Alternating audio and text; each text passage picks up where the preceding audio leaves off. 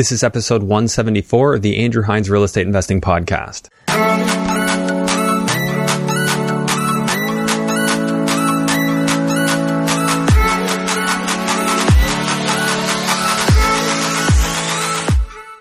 Welcome to episode 174 of the Andrew Hines Real Estate Investing Podcast. Today I have Karl Schnitzer on the show all the way from Philadelphia, Pennsylvania.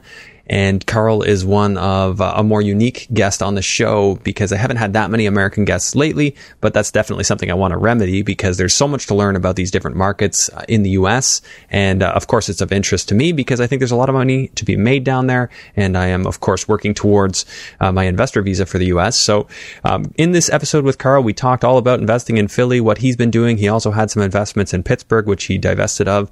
He was up over 70 units at one point, mostly in the single family territory. So we're talking over 50 houses, no small task. And he is a former police officer who got out of that business. And now he's a full-time investor realtor. And really just a wealth of knowledge. He has a very unique and interesting approach. And he's buying houses anywhere from $50,000 to $60,000, putting, maybe another $60,000, $75,000 into them and getting them appraised for anywhere from $150,000 to $200,000 and still cash flowing $400 a month. So very different numbers than we might be used to on the north side of the border, especially in the greater Toronto area where I am. It's just a lot harder to make numbers work in that kind of way. And of course, you're getting into much higher numbers with average purchase prices being, much closer to $1 million versus well under $100,000. So super interesting to hear his story and hear how he approaches things and what he's looking to do next. And he also brings up a concept of infinite banking and how he's using that to keep his money working in between deals and then borrow against it. So this is a concept you might have heard of. I've had a lot of people reach out to me and want to talk about this on the show and haven't yet put that together, but we did scratch into that topic on this one. And I'm sure I'm going to get a few comments in my DMs about this as well. So no problem there. I'm of course interested to hear how this works in Canada too. And I do have somebody that I'm tentatively going to be bringing on to talk about this subject. So with that being said, just before we jump into the episode, as always, I want to let you know that it's a huge help to this show to get it into more people's hands if you take the time to rate and review it on Apple Podcasts or whatever platform you listen on. And if you are a YouTube watcher, of course, hitting the like, subscribe, and notification bell if you haven't already done that will greatly help, and comments help even more. So if you could do that, it'd be greatly appreciated. And without further ado, let's go ahead and jump into episode 174 with Karl Schnitzer. Hello and welcome to the Andrew Hines Real Estate Investing Podcast. I have Karl Schnitzer on the podcast. Karl, thanks for doing this. Hey, Andrew, thanks for having me. Well, thanks for being here. I'm really looking forward to it. And we were just mentioning that's a very German first and last name you have. Your parents are German, or? Yeah, Middle Eastern, mostly German. But everyone always between Schnitzer and Karl with a K. It's pretty obvious that I'm German. Yeah, that's like the most German sounding name ever. But yeah. I love it. Like my wife and I, we've spent a lot of time in Austria, and then we've been to really? Oktoberfest, and just I love that culture. So it's really cool. But anyways, you are a unique guest on this show because we don't have a ton lately of American guests on the show. And you are out of the Philadelphia area, right? Yep, Philadelphia, Pennsylvania. Okay. Do you mind just telling me a little bit about yourself in terms of how you got into real estate investing and doing what you're doing right now, and what real estate investing looks for you like for you right now? Yeah, absolutely. So before I got into real estate, I was actually a police officer for the city of Philadelphia, and as I was a cop and patrolling the streets, the district that I was in the first district that I was in was, very bad, very poor. The next district that I was in was completely gentrifying. There was new construction on every single block. You couldn't turn the corner without seeing construction crews and, third stories being adding to buildings because they're mostly row homes. And I, was just seeing the amount of money flooding the area, and I started networking with some of the flippers that I saw and just kind of dove into real estate education just because I was seeing it all around. And then that kind of led me to, of course, Bigger Pockets, Rich Dad, Poor Dad, all that kind of stuff that really kind of sparked the, fire and the fuel for real estate. Went full force into, education first. I invested in some flips, bought some rental properties locally in Philly Then I kind of expanded my investing out to Pittsburgh, and eventually, from there, I ended up selling Pittsburgh. I only have stuff in Philly now, but I got up to at one time I had like 78 units. I don't anymore. I sold off the majority of them, and in 2020, I finally left the police force and just kind of went into real estate full time as an investor. And then I also, in the mix of all that, got licensed as a realtor. So I was representing myself. I had access to the MLS and all that. Okay. Obviously going to have many questions, including, the actual market there. Well, first off, how long does it take to become a realtor down there? I think it's a little bit different than it is for us here. Depends how quickly you do it. If you do the in-person, it's like 2 weeks. If you do the online course, you could finish it in a couple of days. Oh, okay. Like people take like years. Well, some people take years. I think like if you're going quick here, you're doing it in like 6 months. Yeah. No, here, I mean, you could, if you really went full time, like you could do a week. Oh, that's really cool. Yeah, that's really cool.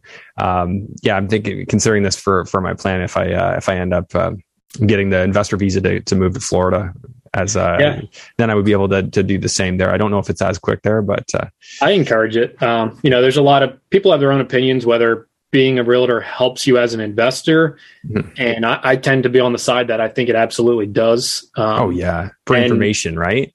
Information, access to the MLS, which, some investors have that anyway, but representing yourself on both the buy and sale side, to me, when you're doing, 40, 50 transactions as a realtor and an investor, that adds up, Yeah. Like what's a typical realtor commission in PA or in Philadelphia? Normally between 5 and 6% split between both sides, either 2.5 or 3 to the buy side, 2.5 or 3 to the sell side. Mm-hmm. And I was noticing around here, it's a lot more common in some areas to get it, 4.5 split between both sides. Going down. Yeah. So it's obviously more expensive there. So, that helps, right? Especially if you're doing a lot of deals. What information can you get as a realtor that you can't otherwise where you are? Because you have access to, say like Zillow, which is pretty up to date with comps and everything. Yeah. The only thing, I don't dislike Zillow. It doesn't have as much information, as the actual MLS does. So when you log in, to your account, you can obviously view all the info. You can see who the listing agent is. Once you're kind of in the realtor space, you start to make friends, a lot of other realtors and investors in the city. So that actually goes a long way. Mm-hmm. If you see something that's coming soon and the listing agent, you shoot him a text, hey, is there any way you could get me in here, fairly quickly, maybe before market? That helps out a lot. I like to see the statistics that you can pull from it. As an investor, that helps a lot when you're pulling your CMA, comparative market analysis to, get your ARV for a project. That helps a lot. Obviously, being able to list it yourself, you can control, the deal a lot better. Maybe not better, but you can control the deal since you are representing yourself. Yeah. I mean, having your finger on the pulse with a deal there's benefit to be had there. Negotiate a little bit more off the price. You're also not paying the middleman who's not as motivated to save a few bucks as you might be. I think it also there's a lot. There's a lot there. If you're a wholesaler, there's some ethics guidelines that, may limit you to with your wholesaling business. But if you're the investor yourself, you're, either going to buy it, flip it or hold it. Well, wholesale it, flip it or hold it. Approaching a seller as a licensed realtor, I think adds a lot of credibility, to you and your company. That's actually a very interesting point. And the other part of it is if you're willing to just flip it as a wholesale, having that in there, of course, you can come in and say, hey, I'd like to buy your property direct. But if you choose not to, I have other people I could sell it to privately, or we could list it and you can offer them all three options. Yeah. And I mean, I've done that many times where really you can get, 4 options. Hey, I can wholesale this. I can buy it myself and I'll flip it. I can buy it myself and rent it, or I can list it on market for you, and then you can kind of adjust your price on what your exit is going to be. So I think for a wholesaler's motivation, knowing that all those there's going to be a lot of people you talk to that just want to list, And you could be the listing agent and monetize that. But if you're not a realtor, you can't really, unless you have a really good realtor partner that will pay you, for the leads, which I don't know. I guess there might be some red tape with that and what you're allowed to pay for or not. There's a little bit of legality with that. Yeah, exactly. It's a gray area. So people aren't that comfortable with it. So then becoming the realtor yourself, now all of a sudden you have the option, you can do that. So that's pretty cool. What's it cost like on an annual basis to keep your license there? So every 2 years you have to do a re-education. That's a couple $100. To hold your license, depending on what brokerage you park your license with, the monthly cost is going to vary. There's some brokerages that don't charge you monthly. However, they may not include, conveyancing or E&O insurance, things like that. I'm with Remax for many reasons, and I pay monthly to be a part of Remax. It kind of varies. I always tell people though, because, when you get your sales license, think of it as a business with startup costs, like when my sister recently got licensed, and I remember telling her the coursework may cost you $1,000, but I would budget about $10,000. Think of it as startup costs for a business. Even after the coursework, you need to invest in marketing. You need to invest in signs. You need to invest in all kinds of things to get the business up and running. I mean, there's a reason. I think the success rate in the whole US maybe is like 5% of realtors actually are successful. And I think that's, changing your mindset to, hey, this is a business and there's startup costs to the business versus, oh yeah, I can pay, $1,000 like it's a college degree and then go out and just work. No, you need, and I would encourage anybody who's thinking about doing it, like have a mentor, have a coach, like have somebody that's successful that you can model after. Because if you go out and try and invent the wheel, you're just gonna waste time and waste money. That goes across any industry. I'm big on mentorship and investing in education. Yeah, and it'll show in your results, right? Like if you. There's nothing wrong with copying somebody who's successful and copying their approach. And then down the road, you can innovate a bit once you know what you're doing. I think the quote's like, good artists copy, great artists steal. Yeah. Steal the same framework.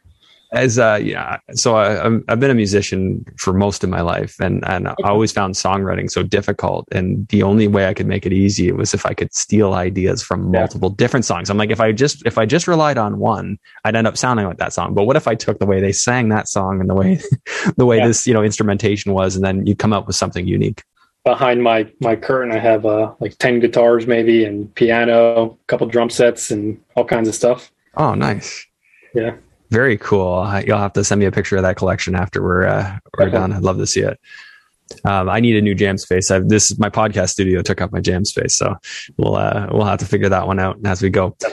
How long were you a police officer? Like what age were you when you started, and when you said you just quit a couple years ago? I guess 22 through 26. I only did 4 years. And some of that was police academy time. So it wasn't long, in the grand scheme of things. I wasn't even vested in the pension, which is a 10-year minimum. Okay.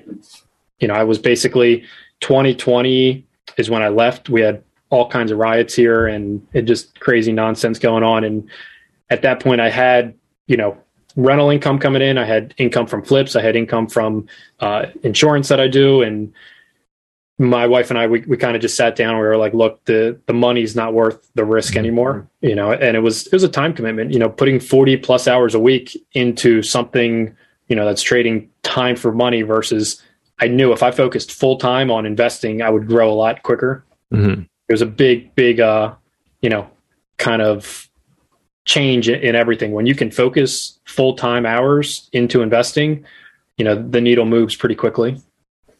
Yeah, and that's definitely true. Like I wish I could say I'm like full-time investing, but I do so many things. And, yeah, exactly. If I was just focused on finding deals, I can only imagine how many I would be bringing in for sure.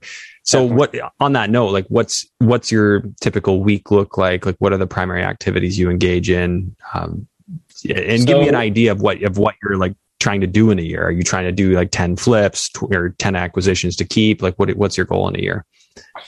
I guess I should have goals written down. Right now, I'm kind of taking a pause on buying.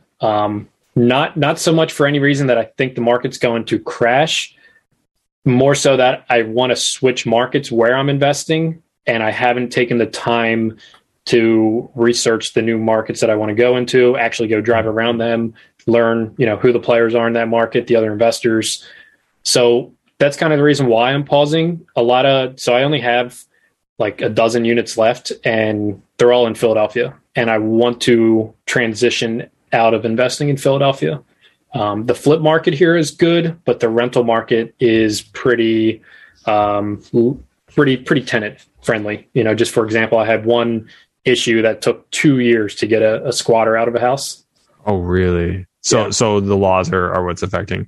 Definitely. Yeah. It's very tenant friendly. What would you be buying? Like, what's your bread and butter, like, type of building to go after in Philly? So, I've done the past few years, like your typical Burr investment. That's how I built the whole portfolio. Like a duplex or a single family? More so single family. Okay. I haven't had anything more than 4 units. That's been my max between singles, duplex, triplex, 4 units. What I'm really targeting now is higher, not higher, but more, unit multifamily, like maybe in like the 12 to 30 unit kind of sweet spot. I don't syndicate, and I have no intention to syndicate. Everything that I have, I want to be the full owner of. People have their own opinion of that. That's my cup of tea. That's what I want to do. So right now, that's kind of what I'm looking for. I'm not going to pass up. If I see like a base hit or, a single or a double, I'll still pick it up, but that's not what I'm looking for. I'm looking mainly for that, like, 10 to 30 unit would be awesome. Yeah. And ideally not in Philadelphia for the legalities. Yeah, not in Philadelphia. There's pros and cons, but Philly is, you can just research the news. Philly is pretty crazy, everything that's going on now. Yeah. Very. It would be I would assume be a tenant friendly place. Now, is it the city's laws or the state's laws that are creating that? A little bit of both. Yeah. So like that one case that I had with 2 years trying to get this person out, there's a lot of things that kind of combined with that between, between local level rules and regulations, state level, and then we had the federal eviction moratorium. So there was a lot of things that played into that. Yeah, that's insane. The whole CDC thing. Oh my gosh. Which I remember hearing somebody say, like, they didn't even have the power to do that. But 2 years it took me. I bought a house in February of 2020, did not get her out until February of 2022. Wow. Well, I had one of the guys that came on my podcast, a Canadian guy investing in New York, and he I forget which town it was in, but he said that similar issue, people not being kicked out, and what it did is it actually increased average rent by $100 or $200 a year for all new leased units. Yeah. Rent because it doesn't help. That's the one good thing Philly has going for it, is that you can pick up, properties. My kind of like average deal looks like a between 50 and 60K purchase, rehab, full gut, between like 60 and 80,000, maybe a little bit higher with current prices. But then on the back end, you can get an ARV value between 150 and 200, depending on the neighborhood. So you can do a pretty good, Burr investment, and the rents support it. I'm buying stuff right now. My last deal that I bought, I picked it up for $58,000, and I have it rented currently for $1,200 a month. And my rehab on that was pretty low. So what was your rehab on that ballpark? That one was like $15,000, but I didn't replace the heater or the roof. It was more so just some cosmetic stuff. Okay. So if you were to have done the full shebang on that, would it have been like 60,000 or something? Probably about, around 60. If you're doing heater and roof, slightly more, Philly's all flat roofs for the most part where we're investing. It's not like suburbs with big shingles. You can do a full roof replacement for $5,000 in Philly. So you're just using like a membrane type product where it'll seal. Yeah. So it's all pretty, cut and dry. I stick to the market in the neighborhood that I like is actually where I worked as a cop. So I know the area really well. I know, cops, if I have any issues in that area, I know, where I'm investing is like class lower C, D areas. So I think there's good and bad parts to that. The good part is that, those neighborhoods scare away a lot of people, whereas that's where I worked. I know it, really well. And, one thing I learned and from being a cop in that area, one of the things I'm most grateful for having been in law enforcement, is that I've learned that even in those, quote unquote ghetto areas, poor areas, whatever you want to call it, there's so many good people there that make awesome tenants. Everyone thinks that, if you're investing in this bad area, your tenant selection is all going to be, like a bad, tenant selection, Section 8 and everything like that. And that's completely false. I mean, there's good people that still live in those areas just because one, they can't afford more, or that's where they grew up. That's where all their family lives. They know that area well and they choose to live there. Mm-hmm. So those are the kind of like, my tenants are awesome. And like when I got a lot of backlash when I was a cop for buying in those areas, because people are like, oh, dude, you're crazy. Why'd you ever buy there? There was a shooting there last week, this or that or whatever. Like, that's great. My tenants are awesome. They don't do any of that nonsense. They're all working class. I take care of them. I take care of the house. They take care of me. It's a win-win for everybody. Mm-hmm. I like that. Now, how do you screen in an area like that? Like, walk me through your screening process. So I don't screen them myself. I have a property manager that does everything. Once I finish the renovation, the key goes to my property manager. Yeah. He does tenant selection. He screens it. And that's it. I'll see them if I'm in the area and I got to get, pictures for the insurance company or whatever, and meet them. But I do not do that myself anymore. Okay. And do you have any sort of insight on what he's doing? Like, is he doing criminal background checks on them? Like, how deep is his due diligence on tenants? He does background check. Yeah. I mean, he'll do background check, credit score, like income, all that kind of stuff. A lot of his tenants have been with him for 15, 20 plus years. He's, older than I am, former investor himself with, a few hundred units in the area. He manages himself and he's got a whole team in place. So he is the manager, but he has a whole team there. And a lot of the tenants, he's slowly selling off his portfolio. So as tenants are moving out, he's pushing them into units he's managing for other people like myself, where, I've had tenants where he didn't do any, kind of screening because one tenant has been leasing off of him for like 28 years or something ridiculous now in one of my houses, but she's been with him for, almost 30 years. Okay. Yeah. That's not a bad tenant to have. Yeah. I really don't have a good screening process because I don't do it myself. And to be honest, I really don't know what he does. I trust him with it all. So I haven't had any bad issues. Okay. The only issues I've ever had with tenants were inherited tenants, ones that we didn't place. Yeah. And I know that feeling. You'll somehow that consistently is a problem for every investor, inherited tenants. Yeah. I mean, it's a shame too, because I'll see, even like last week I looked at a deal and it was, the numbers would work, but I'm not going through the hassle of removing a tenant again. It's not going to work. It's not worth the headache anymore. Interesting to know. Now, just to jump back to this deal you're talking about. So you had you said 15,000. Let's just assume you put in the 60. What would that have been worth? With the 58,000 purchase, $60,000 renovation. With the 60,000 renovation, you probably get above 150. With my small renovation, we appraised for like 125. So it was still, a great deal where I was able to recoup my money. Okay.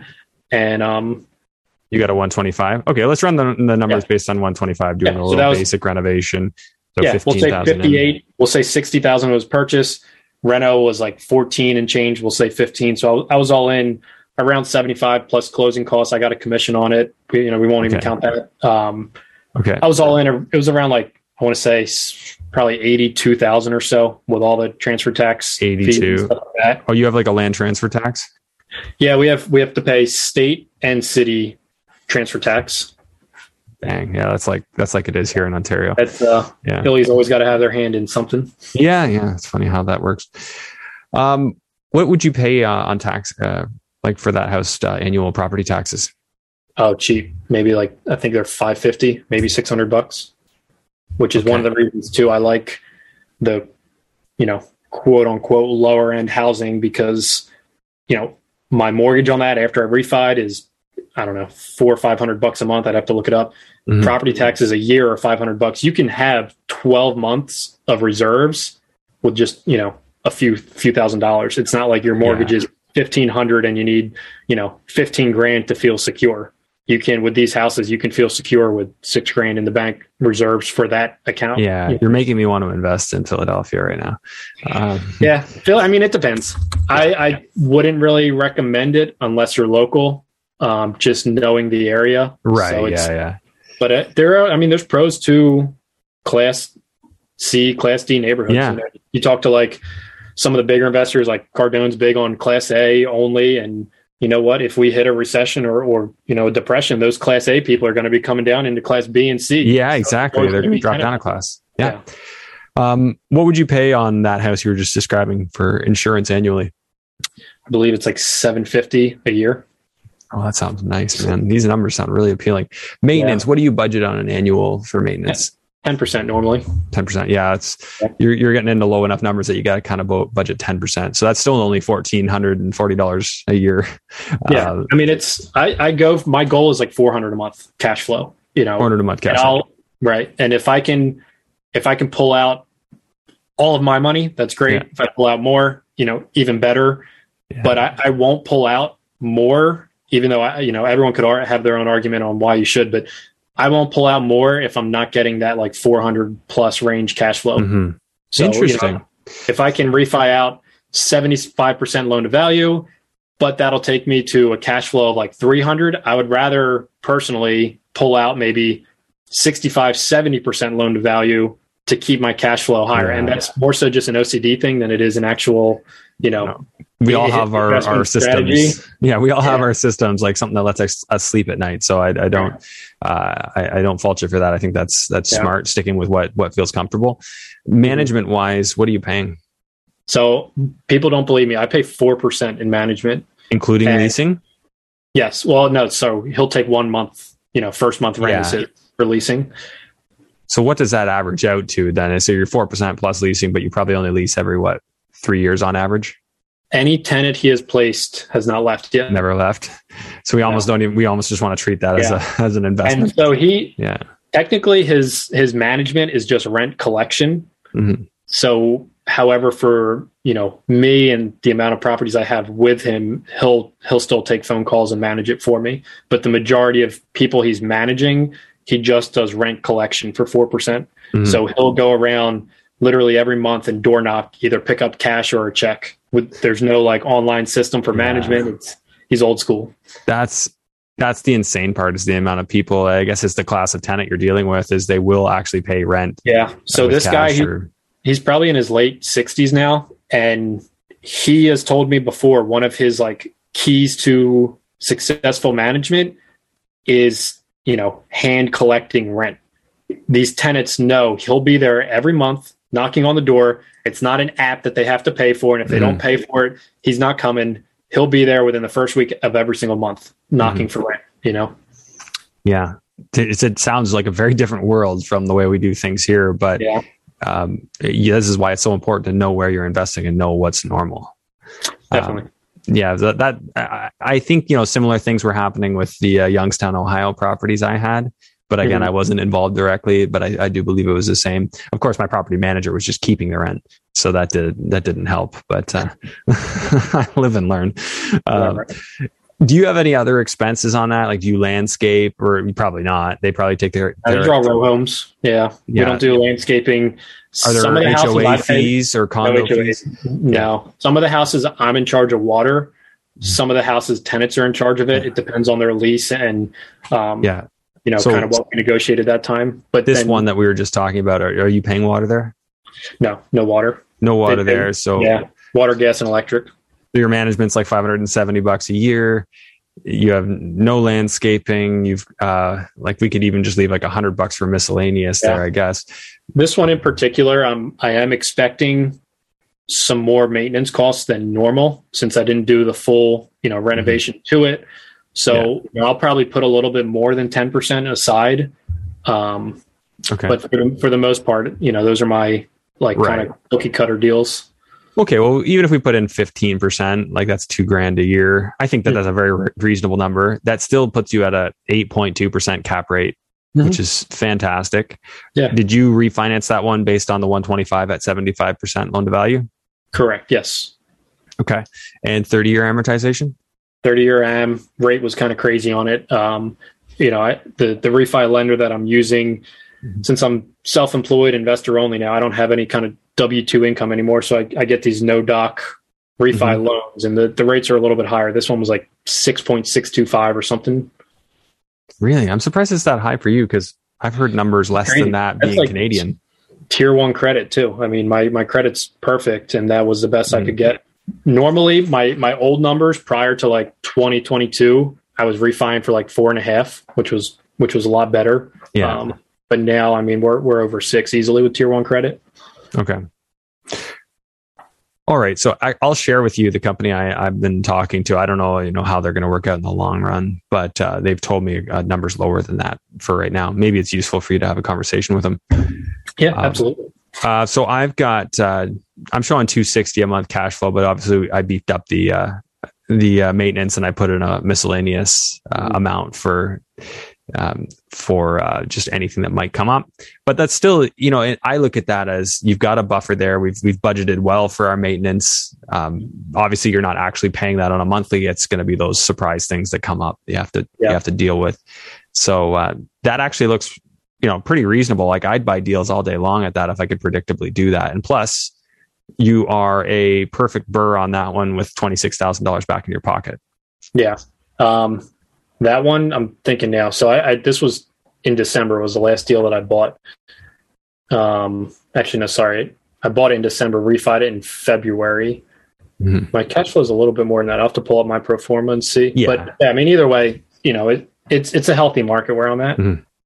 Okay. So you don't worry about vacancy, or what's your feel on vacancy? How big of a concern is it?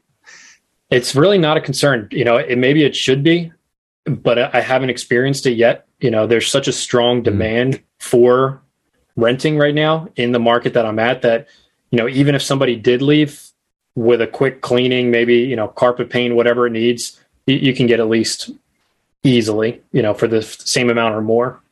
Okay. And what's the worst thing that's happened, in terms of like across all these 80 some odd doors you've had, in terms of a tenant experience? Like what's the worst of it? How bad's it getting? How'd you deal with it? So I've had like the 2-year squatter was pretty bad. That was, annoying.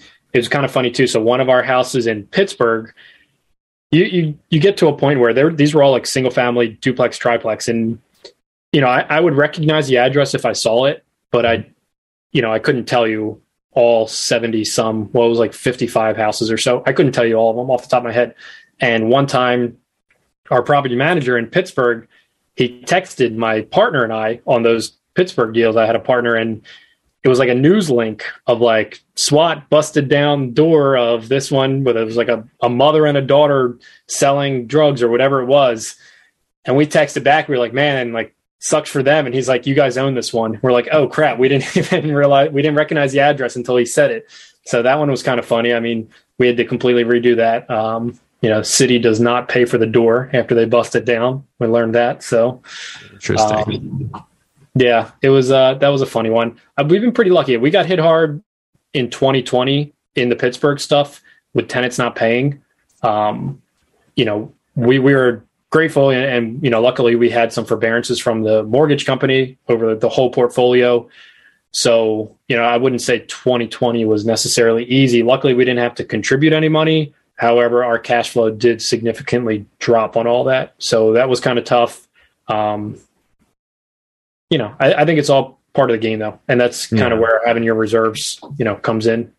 Yeah. I was going to say, like, even if you look at like the SWAT going into that one, and then you had squatters, if you look at your overall profitability on your portfolio, even when those things happen, if you just sort of budget that those things are going to happen with the type of class you invest in, and if the model still works, then you don't look at the micro so much. You just budget for it. Oh yeah, that happened. But overall, I'm still very profitable. That's the way I would look at that. Yeah. That's similar how we do it too. So, and then, where we kind of keep our reserves anyway, I don't know if you're familiar with like the infinite banking concept. We keep all of our reserves inside insurance contracts anyway. So that money's growing, even as it's sitting in reserves.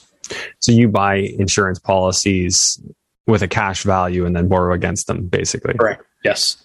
Okay, so anything you pull out of these houses, if it's still cash flows, throw it into an insurance policy, and then you can just borrow back against that when you want. That's my strategy. Yeah. So I keep the majority of liquidity, both business and personal stuff, in insurance contracts. That's going to grow, uninterrupted, compounded. You can access up to 90% of it, whenever you want. So if any issues having any kind of big, capital expenditure or anything, you can pull from it and pay. So, and what's your percentage growth typically inside of your insurance portfolio? It depends on the carrier. I mean, you can see anywhere from 4 to 6%, and that's, you get a guaranteed rate, and then you get a dividend on top of the guarantee. So I work for a firm as well that specializes in designing these contracts. The 4 to 6 may not wet your whistle. However, it's a savings account. It's not the investment. It's the way to think about it is it's the high interest savings account that can fund the investment. It's not the actual investment. Yeah. I mean, that's a handy tool if you can make a little bit of a return and then I borrow against it. As far as interest rate, when you borrow against it, what are you paying? Between 3 and 4%, depending on still profitable overall. Product. Yeah, absolutely. Yeah. Okay. That makes a lot of sense. I keep getting people bug me to come on the show and talk about infinite banking. I'm like, we just talked about it. Yeah. It's, I don't think so. I mean, if the majority of your audience is in Canada, we, like my firm that I work at, cannot write policies in Canada, but we have a partner that we work with that can. I think it's a little bit different on the licensing laws around it. So we do 49 states in the US, everywhere but New York. Everywhere but New York. Oh, I was going to say not Hawaii or something. New York makes it too hard to maintain your license that it's not even worth it. Gotcha. Interesting. I can't imagine them doing that. No, not at all. Okay. So what are you looking at now? Like what's the ideal place for you to invest, or what are some markets that you're looking at and saying, hey, the grass is greener over there?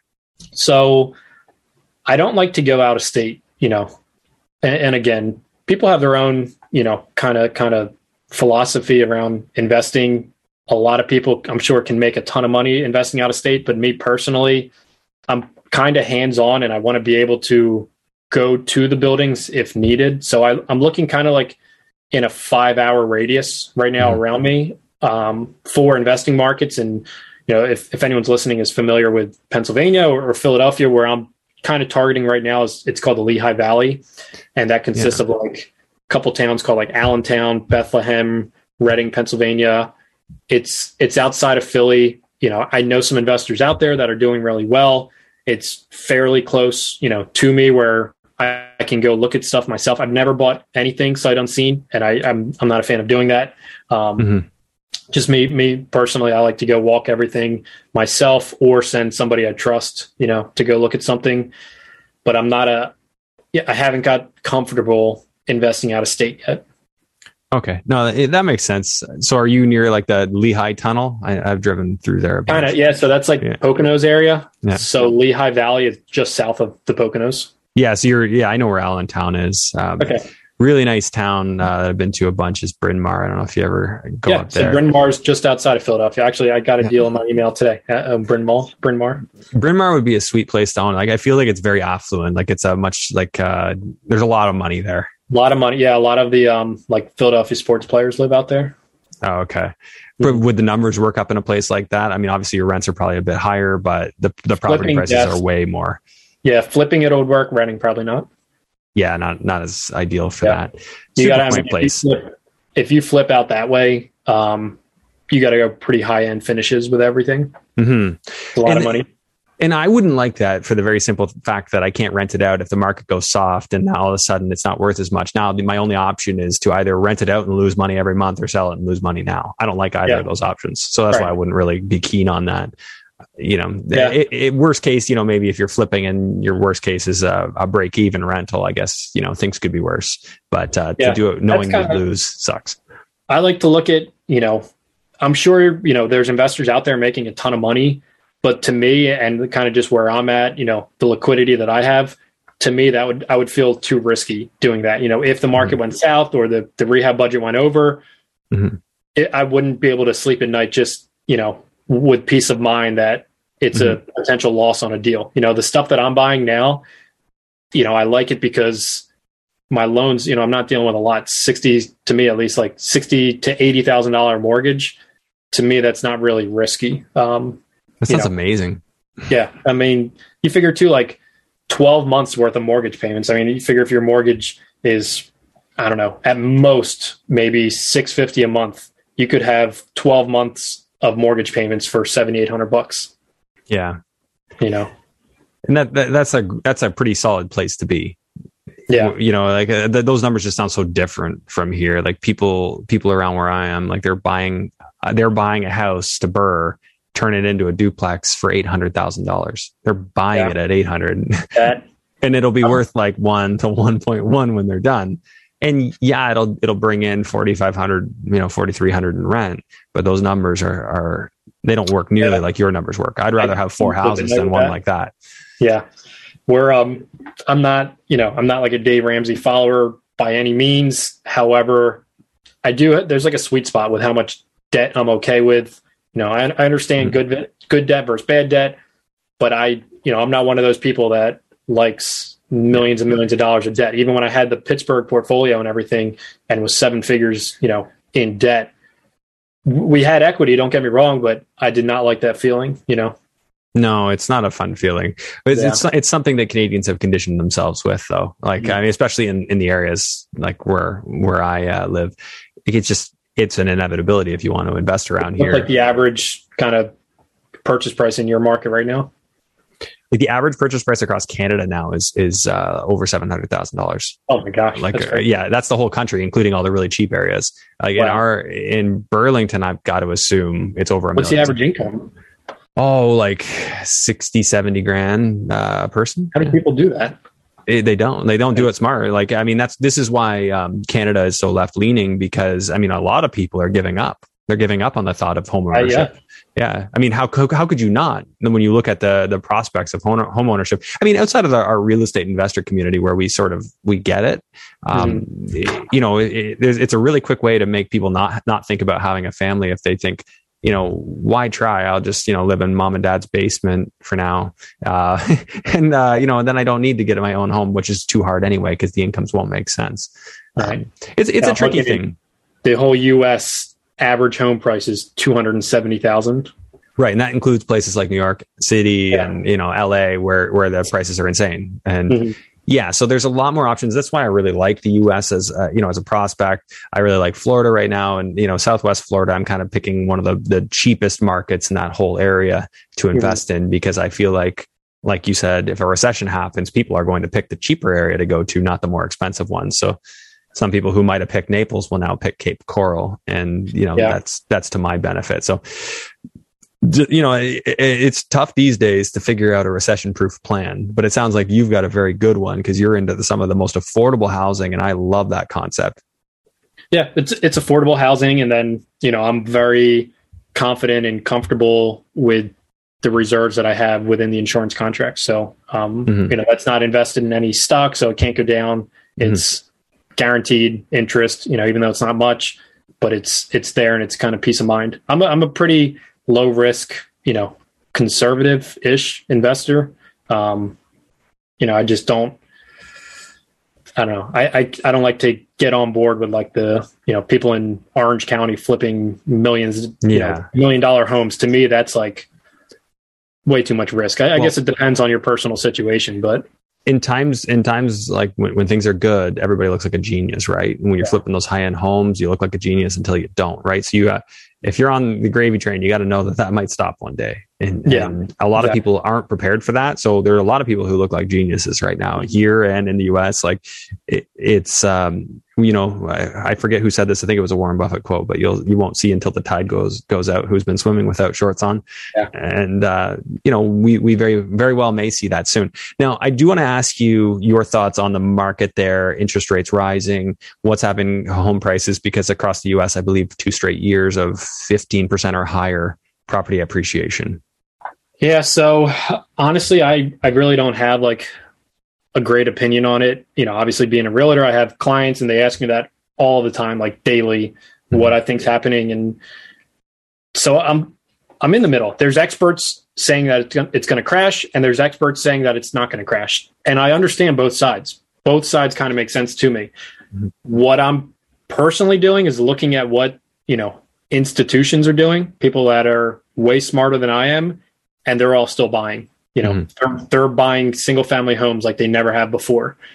Which institutions are you referring to? Like Blackstone and BlackRock, Vanguard, any of the big institutions. Yeah. I sit on a call every quarter with this group. The guy's a Harvard economist, and he gives like a real estate state of union. And basically on the last one, what he said was that the high, pricing that we're experiencing is just simple economic supply and demand. Demand's high, mm-hmm. Supply is low. Therefore, price is going to be high. There's a lot of things causing that and going to cause it to get worse. So in that sense, he's predicting prices are going to rise, which I understand. It makes sense. There's baby boomers, which were once the largest generation. All their kids are at the age to buy homes now. So the demand for housing is huge. Everyone wants to buy a house. Everyone has all this new imaginary money that was printed. They have the money to buy a house. The builders can't keep up with it. Between supply chain issues, nobody wants to work. They have no labor. They can't keep up with the demand. So the price is going to continue to rise. That's the one side, which, I understand with. Then you look at the other side that, well, with interest rates rising, people won't be able to afford as much. Therefore, prices are going to come down. I'm like, that makes sense.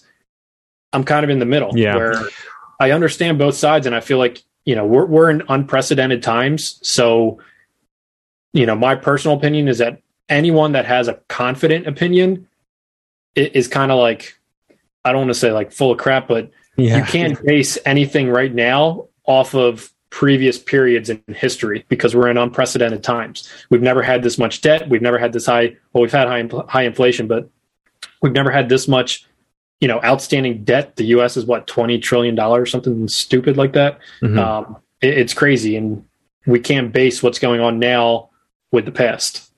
The one tricky thing, like I knew why Canada had hugely outpaced demand from supply. In the US, there is a big supply of housing. It just depends on where you go, right? You can go to cities that have had houses boarded up for years, and all they really need is, some love.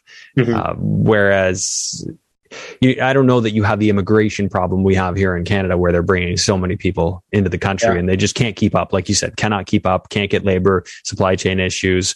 We're doing 400,000 new immigrants and only 200,000 new houses. So it's a recipe for prices to go up. Now, like you said, interest rates go up, people can afford less. I see them as competing forces. We have many competing forces, and it's a question of where things will land. And so I like the way you put it. I like the way you put it. I had almost this exact same discussion on my last podcast, and it's interesting to see people who haven't talked to each other having the exact same thoughts on the matter. And I tend to believe that it isn't all doom and gloom for real estate investors. Buy fundamental real estate and be willing and able to ride things out if needed, if and as needed. Yeah. I mean, I got a text yesterday, somebody asking me, they sent me a deal they were looking at. He was another cop friend of mine. And, I'm always willing to help out other law enforcement and first responders. And he was like, hey, what do you think about this deal? And I said, well, what's kind of your game plan with it? And, what I told him and what I'm telling other people is if you intend to hold the property for, 10 years, more than that, you're going to be fine. Even if the market does come down slightly, you're not a short-term investor. So really, like, as long as you can refi before that, you're fine. If you're intending to buy for 2 or 3 years and then sell it, that's when you could see, I don't think you'd be underwater, but you may not be exactly where you want to be. It's crazy too. I mean, just so, knowing your market's so important too, because, in Philly, we have several counties surrounding us. There's Delaware County, Bucks County, Montgomery County. And if you look at, this is where it helps being a realtor too, having the statistics, those counties pricing are ridiculous because everyone's fleeing the city. Everyone is trying to get out of Philadelphia because of just how poorly it's run. Every city department is terrible and everyone wants to flee. The crime rates, we were at one point leading the whole country in homicides in like early March, and they're not doing anything about it. So everyone's trying to get out of Philly, which, demand is already high, looking at the grand scheme of things, but in these suburb counties, demand is so high because everyone's fleeing the city. So it used to be like you could get a suburb house, like a nice single family detached home for between 250 and 300,000 in the suburbs. And now that's like $500,000 or more, 600,000. And those houses that are going for 500, 600,000, they're all going cash, no contingencies, no appraisals, nothing. It's very competitive, even as a realtor, because I still have some clients that I work with. It's tough if you don't have cash to get an offer landed right now. Yeah, that's super interesting to hear that going on. And I've seen much of the same, obviously from what I've been doing in Florida, like seeing the people just flocking to Florida. Oh, Florida's crazy. Florida and similar Texas. Reasons, right? Because people look at Florida and Texas as the wild, free land where you can still live a normal life. And especially with all the, even Philly just reinstated their mask mandate and then it got done away with, right? 4 days later or something. It didn't work. Oh yeah, we decided not to. The science changed. Yeah. You're concerned with that, but not with the, massive amount of homicides and shootings you have. Yeah, it's the upside down. I call it life in the upside down. Lately, all we do is we live in the upside down. But so these places where people can still live in a relatively sane environment where maybe there's just less government intervention and less need for it as well. And I think that makes a ton of sense why people are going to the suburbs, because you're around people who have similar values, probably, you'd hope, and not nearly as busy and congested and filled with things that could happen and need government intervention. So. Interesting to see that. So I think it's really more of a game as us investors have to look at where will people be going in 5 to 10 years? Because it's a matter of the movement of people. And this is another conversation I had on my last podcast.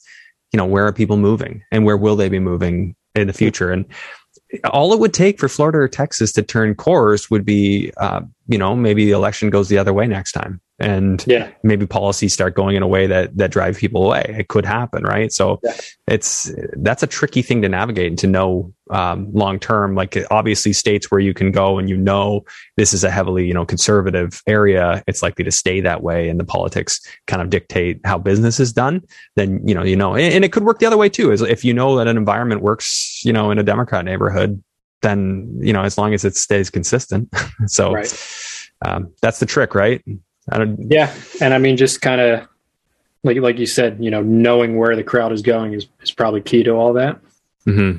And we don't have that answer, right? Like you don't know if maybe in 10 years people are all flocking back to PA or Philadelphia, right? I mean, who knows? After watching, I watched that 2,000 Mules the other day. Who knows what's going to happen? Yeah, I got to check that out. I heard about that. Apparently we probably get my YouTube video delisted for saying that. Probably, yeah. Might have to beat that part out. I won't say my opinion on it then. Yeah. There's a movie by, his last name's D'Souza, right? Yeah, Denise or something. Yeah. That's as much as we'll say. People can look that up. Okay, Karl, where should people find you, follow you, reach out to you? Yeah, so Instagram is, you can put in the description, maybe Schnitz93. If you're interested in infinite banking or learning how we use insurance to fund our deals, our website's producerswealth.com. You can go on there. It's a quick little, form. If you put Karl in the how did you hear about us, or the podcast info or anything, it'll get sent to me. I'm always willing to hop on a strategy call, answer any questions you have in regards to infinite banking. Other than that, social media is kind of best way to reach out. Yeah, awesome. And is there anything else you wanted to cover or you wish I'd asked you, or words of wisdom you'd like to share? No, just keep on learning. Lifelong learner. Yeah, that's the way to be, right? Never assume you know the answer. Keep trying to strive for it, right? Yeah. Unfortunately, I think people graduate, high school, college, and they think learning is done after that. Yeah. They don't take the time to read, mentorships, courses, all that kind of stuff. And I've said this repeatedly, but the older I've gotten, the more I realize that I didn't know anything. Yeah, exactly. And if only I had started that way, right? Like, when I got done university, I assumed I had a lot of the answers, a lot more than I should have. So, all right, very cool. It's nice finally connecting with you and having a conversation. I know we've messaged back and forth over the years on Insta. So appreciate this, and hopefully we can meet face to face sometime. Absolutely. I appreciate you having me on. I hope your listeners got some, value. Oh, definitely. Yeah, this was fun. All right. Thanks a lot, Karl. Thanks for tuning in to today's episode. Please make sure to share this episode far and wide. Help it help more people. I really appreciate you tuning in. I'll see you on the next one.